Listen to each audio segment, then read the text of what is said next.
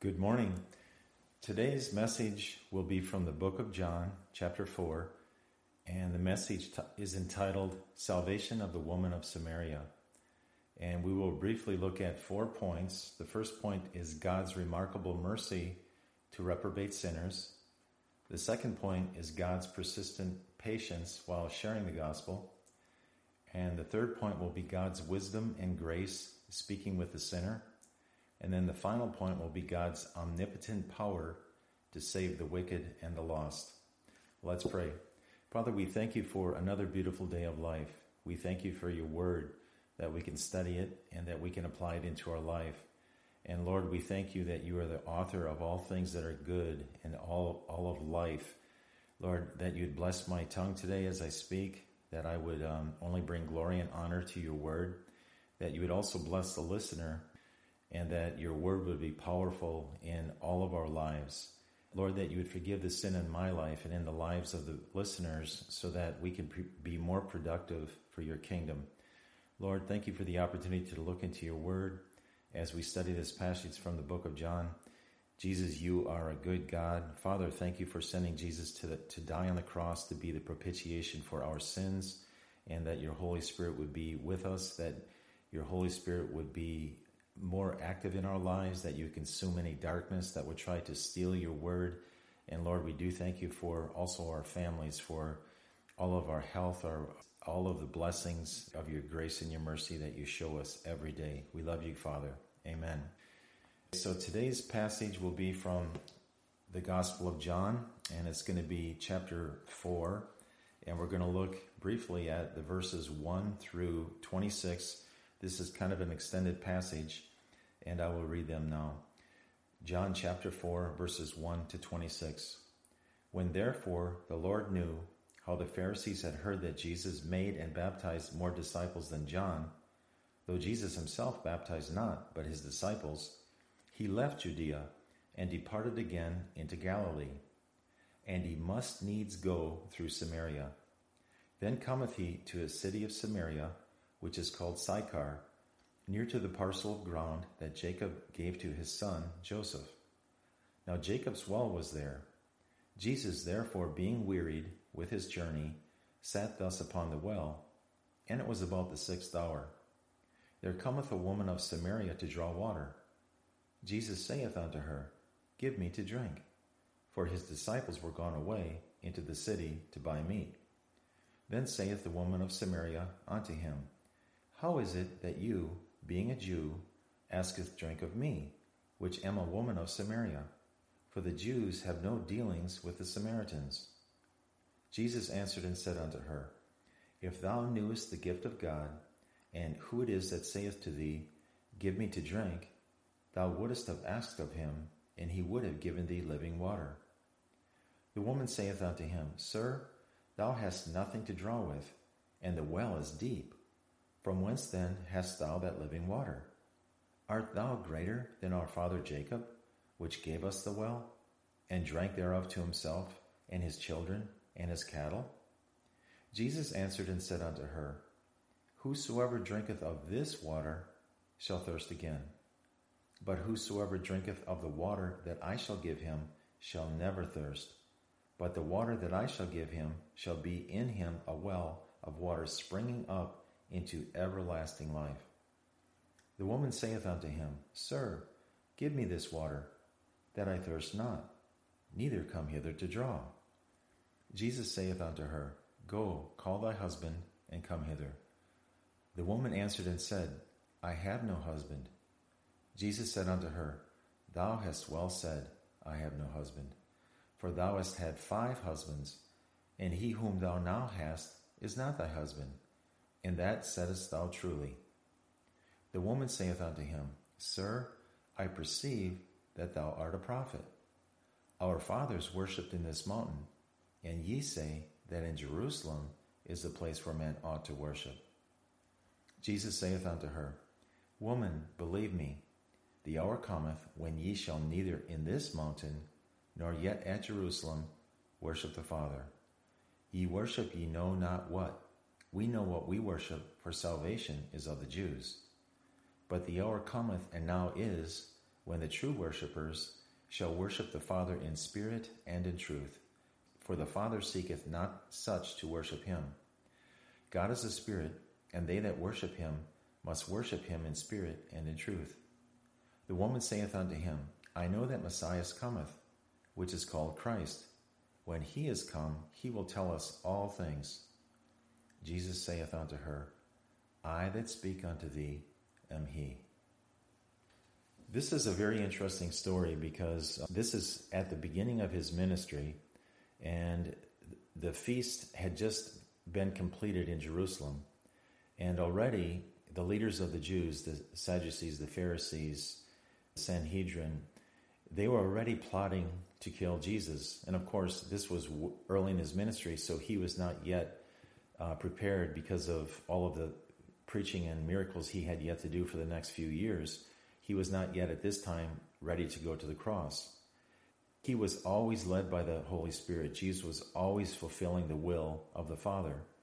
And verse 1, John 4:1 says, When therefore the Lord knew how the Pharisees had heard that Jesus made and baptized more disciples than John, this verse is pointing out that the leaders of the Jews recognized that Jesus is much greater than John the Baptist.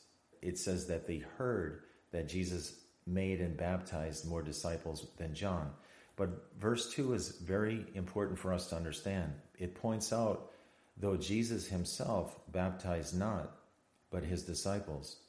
Many times, new Christians or people that are searching for answers, they will ask, do you need to be baptized to be saved? And there is some doctrine out there that says you cannot go to heaven without being baptized. That's actually not a correct doctrine. You do not need to be baptized in order to go to heaven. Remember, there were two thieves on the cross who were crucified when Jesus was crucified. And one of the thieves repented.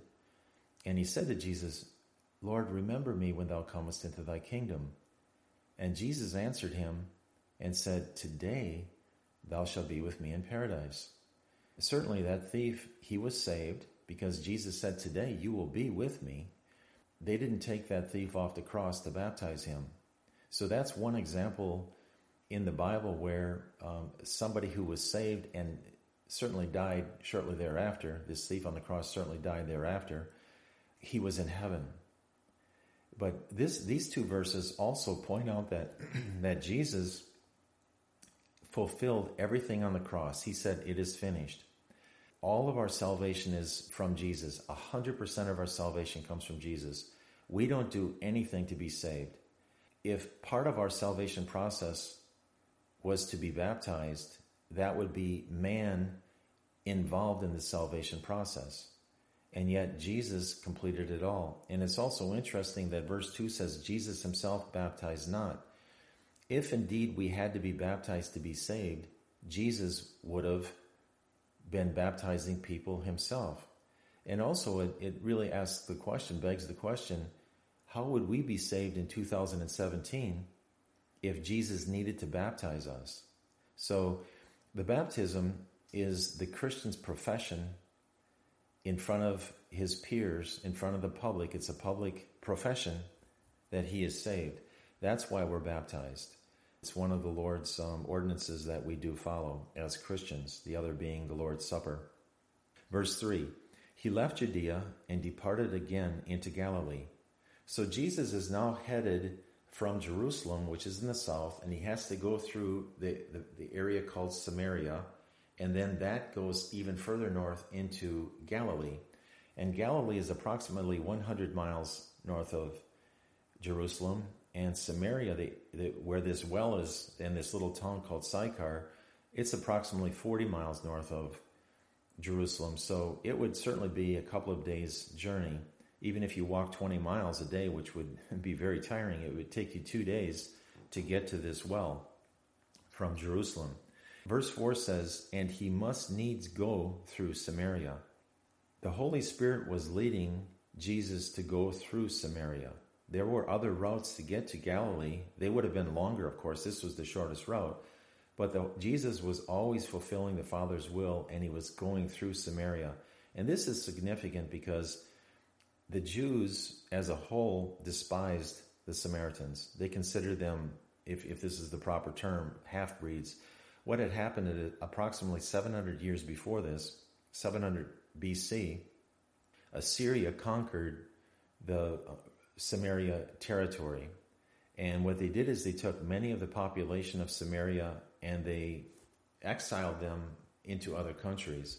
And what they did is they brought in refugees from these other countries to populate the area of Samaria. So these towns that were in the Samaria area, of course, in future generations, the Israelites would marry the non-Israelite people, the refugees who were brought in. So the Jewish line from the Israelites' perspective was no longer pure. For example, if somebody were from Assyria that was brought in, now you'd have they would be half Israelite and half Syrian. So because of this, the Israelites looked down upon them that they were not clean and pure Jews. Also, the Samaritans, they worshiped false idol gods. Well, of course, many of the Israelite people did too. In the southern kingdom, Nebuchadnezzar conquered Israel as God's judgment because they were worshiping false gods also. The Samaritans only looked at Moses' law, the Pentateuch, Genesis, Exodus, Leviticus, Numbers, and Deuteronomy, and they really didn't look at any of the other Old Testament books. And of course, they only followed Moses' law, and there were many other laws and statutes that were added by the Jewish leaders up to the point where Jesus, when he walked on the earth, there were over 600 of these little rules and laws that they had to abide by. So Jesus was walking into this area where the Jews themselves, many of them would not even go. And what it shows, it's God's remarkable mercy to us sinners, to us reprobate sinners. And God's salvation can go into any area, into any wicked heart. He's a roaring lion. He's not going to back down from any evil or any demon that might try to prevent the gospel. Verse 5, then cometh he, Jesus, to a city of Samaria, which is called Sychar. So this city is approximately 40 miles north of Jerusalem. And he came near to the parcel of ground that Jacob gave to his son Joseph. Jacob would have lived approximately 1,800 years before Jesus was born in Bethlehem. So this property has had quite a long history. Verse 6, now Jacob's well was there. Jesus, therefore, being wearied with his journey, sat thus on the well, and it was about the 6th hour. Jesus came to this well to get water. He was thirsty. The 6th hour on the Jewish clock would be around 12 noon. Of course, our day starts at midnight. So at 12 noon, we've already used 12 hours of the day. The Jewish day started at 6 a.m., typically when the sun would come up. So their 6th hour was already noon. If Jesus had been walking for 5 or 6 hours, he certainly would have been thirsty. And it also shows that in Jesus being 100% human, he was frail. It says being wearied with his journey. Jesus got tired. Remember when Lazarus died, it says Jesus wept. On the cross, Jesus said, I thirst. Jesus had all of the emotions and he was tempted in all manner as we are, but he never sinned. Because Jesus is 100% man, he was frail. He got tired. He needed food. He needed rest. He got cold. But because Jesus is 100% God, he never sinned. And because he never sinned, he is the only perfect sacrifice for our sins on the cross. This is one of the mysteries of the Bible. It's a truth that's revealed to us, but it has a supernatural quality. Only God could lead a sinless and perfect life. So now in verse 7, it says, there cometh a woman of Samaria to draw water. Jesus saith unto her, give me to drink. So we see this lady from Samaria, she's coming at noontime to draw water. And that is outstanding in some ways, because typically people wouldn't draw the water for their household needs unless it was the cool of the morning, or perhaps later in the day when the sun was starting to recede and set. And we're going to learn in a little bit that this lady was somewhat of an outcast, and she didn't want to go draw water at the well at the same time as the other women. because she would probably be looked down upon because of her past. It's amazing. Jesus says to her, "Give me to drink." And it's amazing because typically Jewish men did not speak to women in public, especially the women that they had never seen.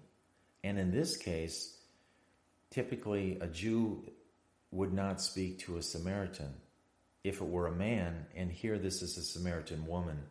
So there are many reasons why a typical Jewish male would not approach her, and he would not kind of condescend himself to ask water of a woman, exposing his needs as a man. And yet Jesus, he condescended from his throne in heaven and became flesh. In the beginning was the Word, and the Word became flesh and dwelt among us. So Jesus is the most powerful he is the only true God. There can be many little g gods, but God is the only true God, and he became flesh. He became one of us. And here he's asking for a drink of water from the Samaritan woman. And to even receive a drink of water from a Samaritan woman would make the Israelite unclean. And yet Jesus, this is of no concern to him. He says, "Give me to drink." Also, the Bible teaches us that if we offer even a cup of water in the Lord's name, it will not go without reward. And this is so amazing. Jesus asks her for a cup of water, and she does give him to drink. And look at the reward that she receives. As we see later in this story, she receives eternal life. Wow. What shall a man profit if he gains the whole world and loses his soul? And yet this lady, she is going to be repaid with eternal life through her faith in Jesus as the Redeemer Messiah. John 4:8 says, "For his disciples were gone away onto the city to buy meat." Sychar is actually a little bit farther down the road, perhaps 1.5 or 2 miles from the well. We don't know if Jesus sends them on to get food for the day, or if they took it upon themselves. The Bible's really silent as to that point. But it seems like the Holy Spirit had put this special occasion when this lady would be coming to speak with Jesus, God himself in the flesh, just one-on-one. And who better to witness to somebody who has a need for salvation than Jesus himself? So we find in this verse that Jesus is speaking with this lady one-on-one. Verse 9, John 4:9. "Then saith the woman of Samaria unto him, How is it that thou, being a Jew, askest drink of me, which am a woman of Samaria? For the Jews have no dealings with the Samaritans." Now this lady, when she looked at Jesus, she could see that he looked like a Jew. He was wearing his beard like a Jew. Remember, Jesus fulfilled every jot and every tittle of the law. His mannerisms, his speech, the clothes he wore, the way he was presenting himself, everything about Jesus spoke that he was a Jew. And this woman could see, even from a distance, that he was a Jew. And she asks, "Why do you ask drink of me?" And she knew that by her talking to him under the Jewish law, he would become unclean. So this is amazing to her that Jesus would even approach her. And she points out the Jews have no dealings with the Samaritans. The Jews were very prejudiced against the Samaritans. And yet Jesus is reaching out because of his mercy. He has remarkable mercy to all reprobate sinners. The grace of God that brings salvation, it has appeared to all men. And the Bible says, "But God, who is rich in mercy for his great love, even when we were dead in sins, has quickened us together with Christ." Jesus has an awesome, remarkable mercy. Let's look at the second point, God's persistent patience while sharing the gospel. Jesus is long-suffering. Many of us, we're bound up in persistent sin patterns in our life, but God loves us. Once we're saved, we're his child. And he says he will never leave us nor forsake us. John 4:10. Jesus answered and said unto her, If thou knewest the gift of God, and who it is that saith unto thee, Give me to drink, thou wouldest have asked of him, and he would have given thee living water. So here we see where the lady of Samaria, she is totally thinking in the physical realm. She is thinking about her need to have water, physical water, and Jesus immediately speaks into the spiritual realm. He's talking about giving her living water. And this actually reminds of the conversation one chapter earlier in the book of John, in John chapter 3, where Jesus is speaking to Nicodemus. And Nicodemus comes to Jesus at night and says, "Rabbi, we know thou art a teacher come from God. No man can do these miracles except God be with him." And rather than saying, "Oh, thank you, Nicodemus," Jesus immediately says, "Except a man be born of water and of the Spirit, unless the man be born again, he cannot see the kingdom of God." So Jesus immediately switched the conversation from really mundane things that are worldly to spiritual. Jesus always knows our spiritual condition and what we need in the spirit world. In John 4:10, Jesus says to the lady of Samaria, "If you knew the gift of God and who it is, if you knew what the gift of God is, which is eternal life, and who it is that is speaking with you, that I am God, I am speaking with you, and I have the gift of eternal life, and I can give you this living water." 4:11, the woman saith unto Jesus, "Sir, thou hast nothing to draw with, and the well is deep. From whence then hast thou that living water?" So she's still looking in the physical, and she's at the well, and she knows it's a very deep well. And she's looking at Jesus, and he has nothing to draw water out of the well with. In fact, he's already come to her and asked her for a drink. And then she says to him, "Art thou greater than our father Jacob, which gave us the well, and drank thereof himself, and his children, and his cattle?" So she's asking Jesus, "Are you greater than our father Jacob?" I wonder if Jesus was like chuckling to himself. The God of the universe, God who made the earth, God who made the Middle East, God who made the water, God who made the well, God who made Jacob himself. Of course, God is greater than Jacob, but she doesn't see yet spiritually that Jesus is the Messiah, Christ God. Verse 4:13, Jesus answered and said unto her, "Whosoever drinketh of this water shall thirst again." So we see here this second point where God is persistent and he's patient while sharing the gospel. He's saying to her, whoever drinks of this physical water will thirst again. And many of us, we have children, perhaps we work in the yard, maybe we play sports. Certainly, we get thirsty, even if we take that big 32-ounce gulp from 7-Eleven. 2-3 hours later, when we're active, once again we thirst. Anybody who drinks of the water, the physical water out of that well, would thirst again. And then he goes on to say to her, "But whosoever drinketh of the water that I shall give him shall never thirst. But the water that I shall give him shall be in him a well of water springing up into everlasting life." So again, Jesus goes from the physical and he brings her into the spiritual realm. And again, he's teaching her, whoever drinks of the water springing up into everlasting life that he offers will never thirst again. And what this really speaks to also is you cannot lose your salvation, because once you're saved, in this verse, it's saying, "I shall give him and he shall never thirst." In other words, he will never lose his salvation. He will never be once again looking for everlasting water. He will never again thirst of eternal life. Lord will always be with us once we're saved. Once we're saved, we're always saved. And this verse speaks to that point. John 4:15, the woman saith unto him, "Sir, give me this water, that I thirst not, neither come hither to draw."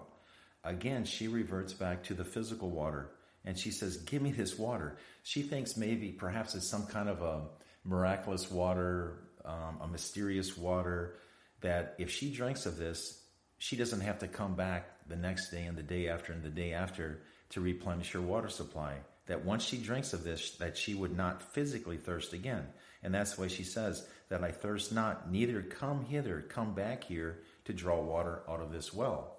Let's move on to the third point. God's wisdom and grace speaking with the sinner. So in John 4:16, Jesus saith unto her, Go, call thy husband, and come hither.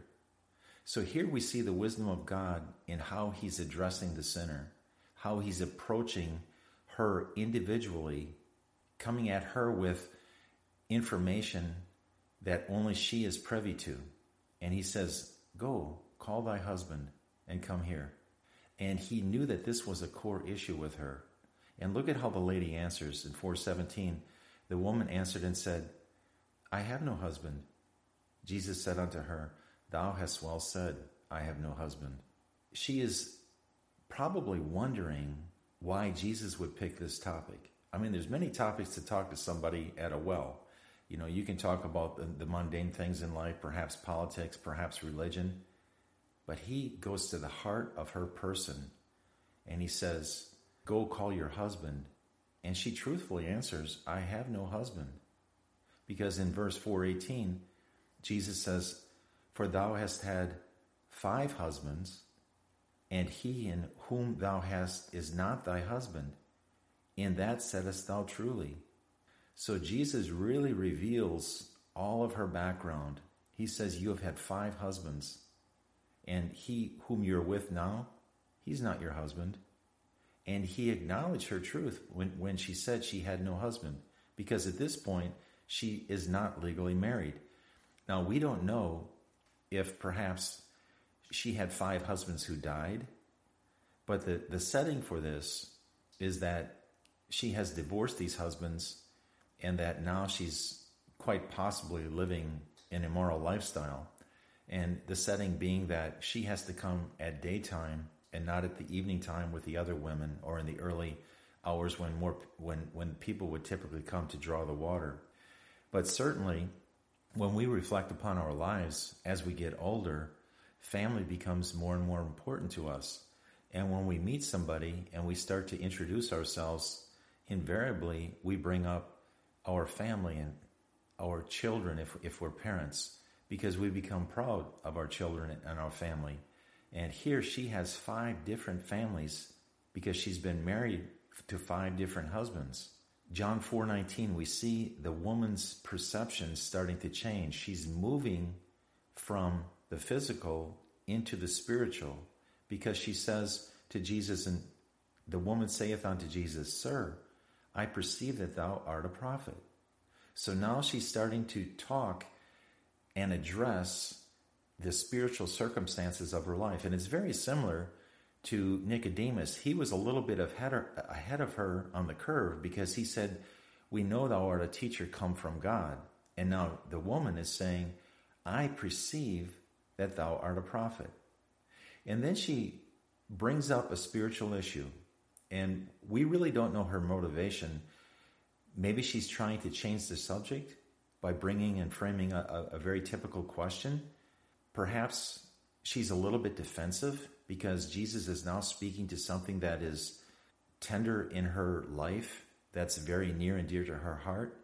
But she says to Jesus, Our fathers worshipped in this mountain, and ye say that in Jerusalem is the place where men ought to worship.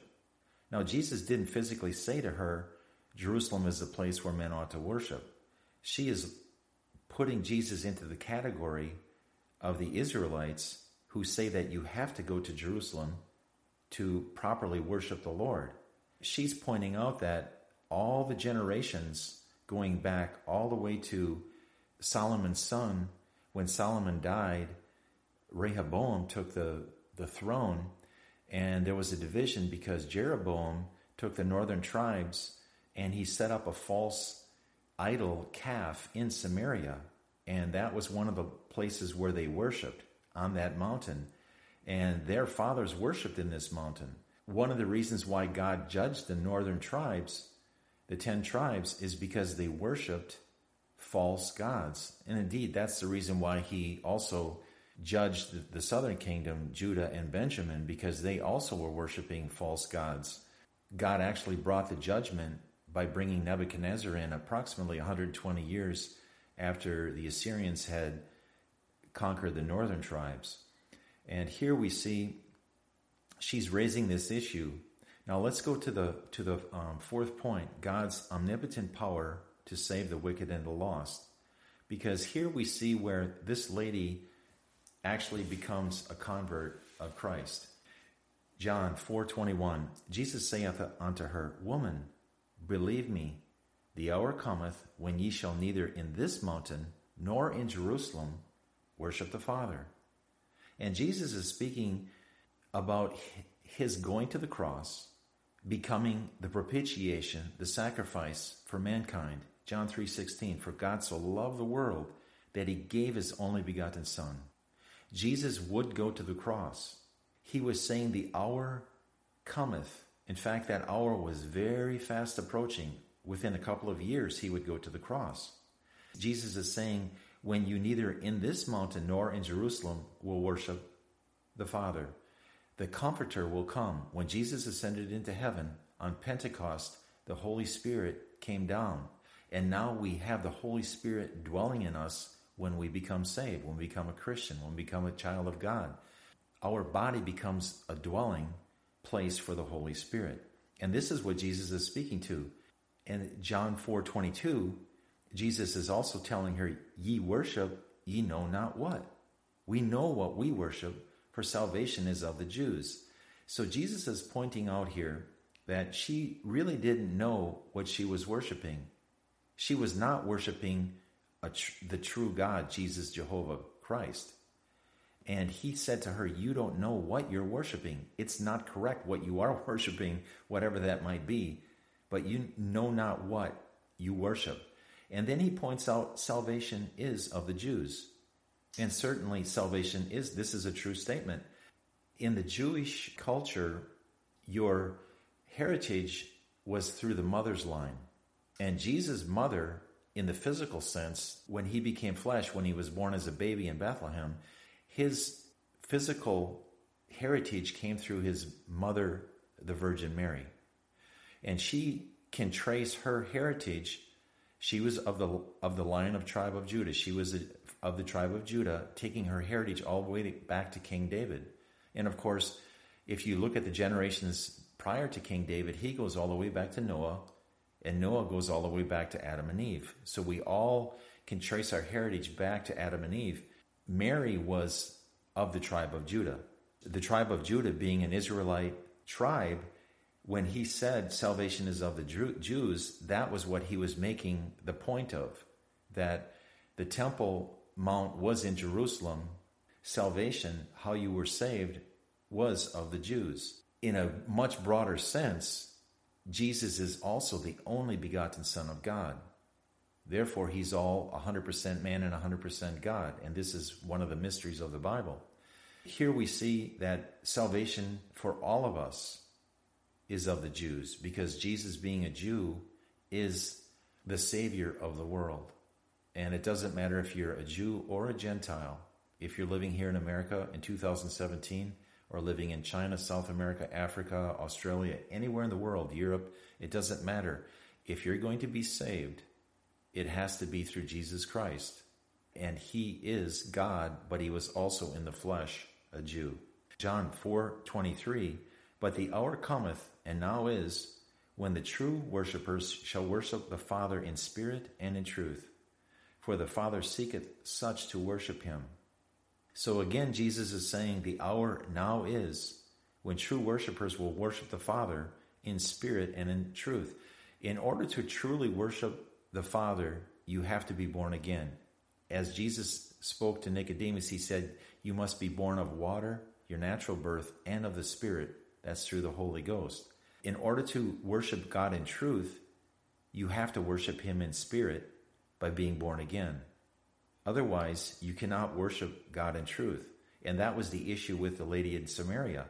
God said, you don't know what you even worship, because you're not worshiping in spirit and in truth.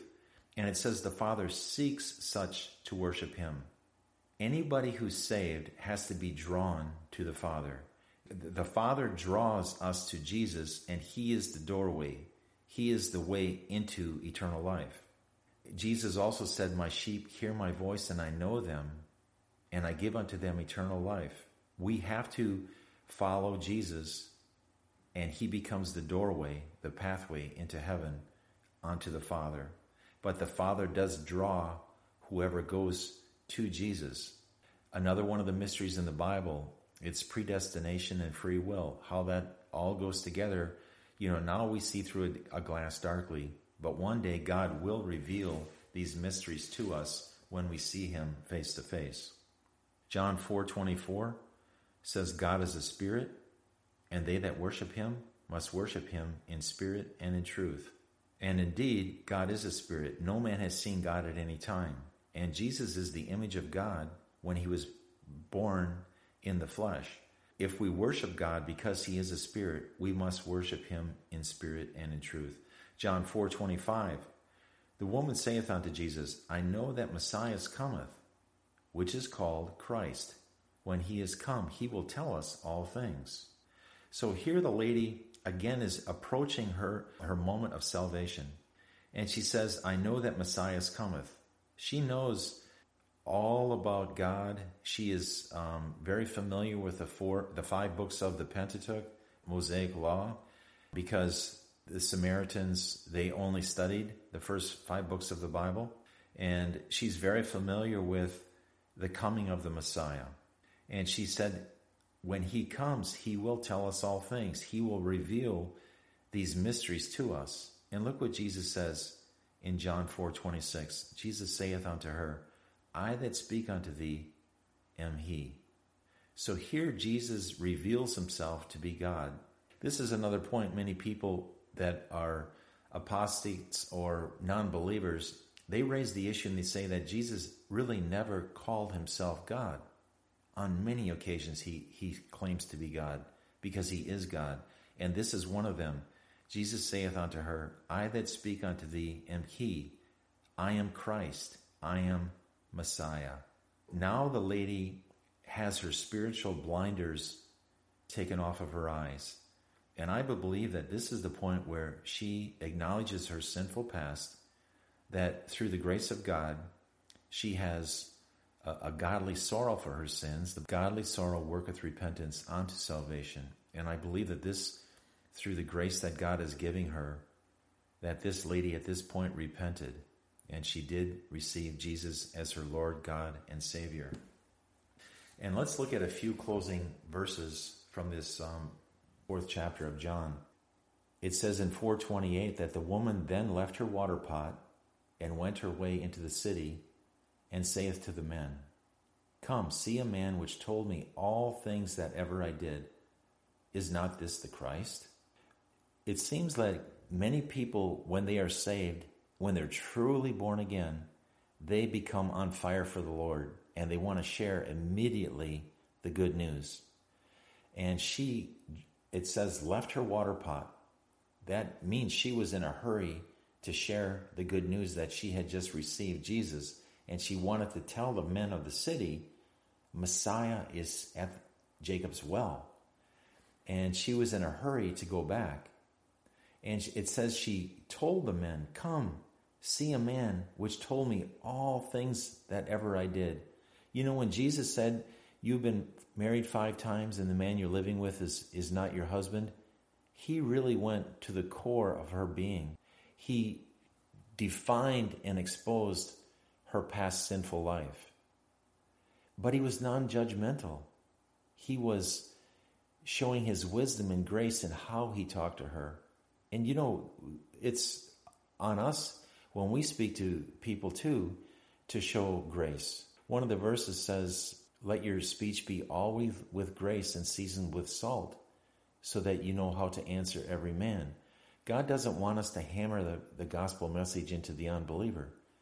We need to have his Holy Spirit discernment on when to share the gospel. And here, this lady, of course, she's a babe in Christ. She's only been saved for literally a few minutes at this point. She shares the gospel message with the men of the city. And then it says in verse John 4:30, then they went out of the city and came unto him. The men of the city came out of the city, and they came to meet Jesus. And 4:39 says, and many of the Samaritans of the city believed on him, for the saying of the woman, which testified, he told me all that ever I did. The lady was not afraid to share her testimony. She was well known in this little town. Her background was well known. And in many cases, she was probably ostracized, looked down upon, and perhaps even made fun of. And yet, this did not prevent her from sharing the good news. And look at how she was able to influence these men to come out to the well. And it says in 4:40, so when the Samaritans were come unto Jesus, they besought him that he would tarry with them, and he abode there 2 days. They were in such a spiritual condition that they saw Jesus as the Messiah, and they knew that they were lost, and they knew they needed the Word of God, and they begged Jesus to stay there in Sychar. And what a difference compared to the leaders in Jerusalem, where they told Jesus that they were going to kill him. And that was the reason he left Jerusalem.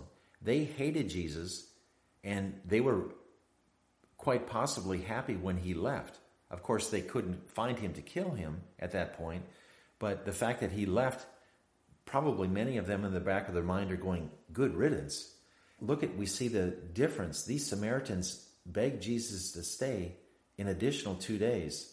And in 4:41 it says, and many more believed because of his own word.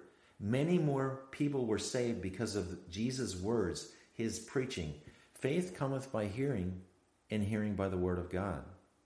And then the final verse in this section here, 4:42, it says, and they said unto the woman, now we believe, not because of thy saying, for we have heard him ourselves, and know that this is indeed the Christ, the Savior of the world.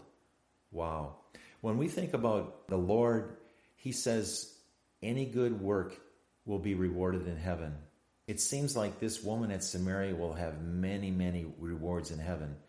What a testimony she's had now for 2,000 years. I heard a pastor mention one time that this is the longest passage in the New Testament where Jesus talks one-on-one with an individual. And from many people's perspective, she was a wicked lady. And yet Jesus spends all this time, and really, he honors her by having such a long passage put in his holy word. And in many respects, it parallels the thief on the cross who was saved. For 2,000 years, people have been reading about this passage of Scripture, and they've been moved by the grace of God and the wisdom of God and his omnipotent power. Jesus can save anyone. There is no one who's so wicked that his grace can't pull them out of the depths of their sin. It's only because an individual chooses to reject the free gift of salvation, to reject that grace that has appeared to all men. Those individuals will have to deal with that consequence of their decision all throughout eternity. Let's pray.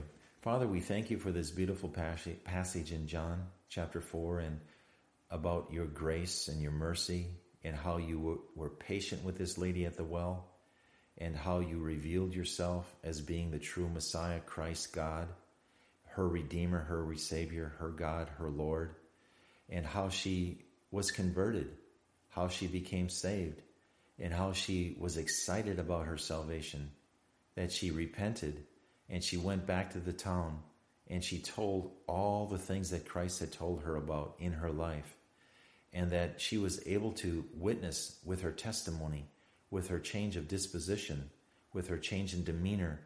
The people could notice a change, and they were encouraged to come out and see Jesus.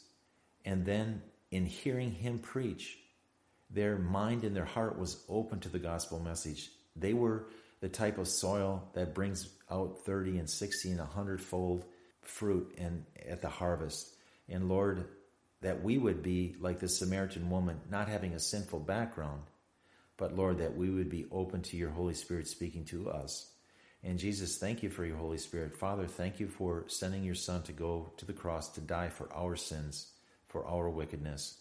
And Lord, that you are the sacrificial lamb. And also, Lord, thank you that on the cross, you finished the work. It is done. And Jesus, All that we need to do now is receive you as Lord God and Savior and to live our life for you. And Lord, give us a fear of you so that we can receive more of the blessings that you have for those who fear you. And Lord Jesus, we just want to say thank you, God. We love you. Amen.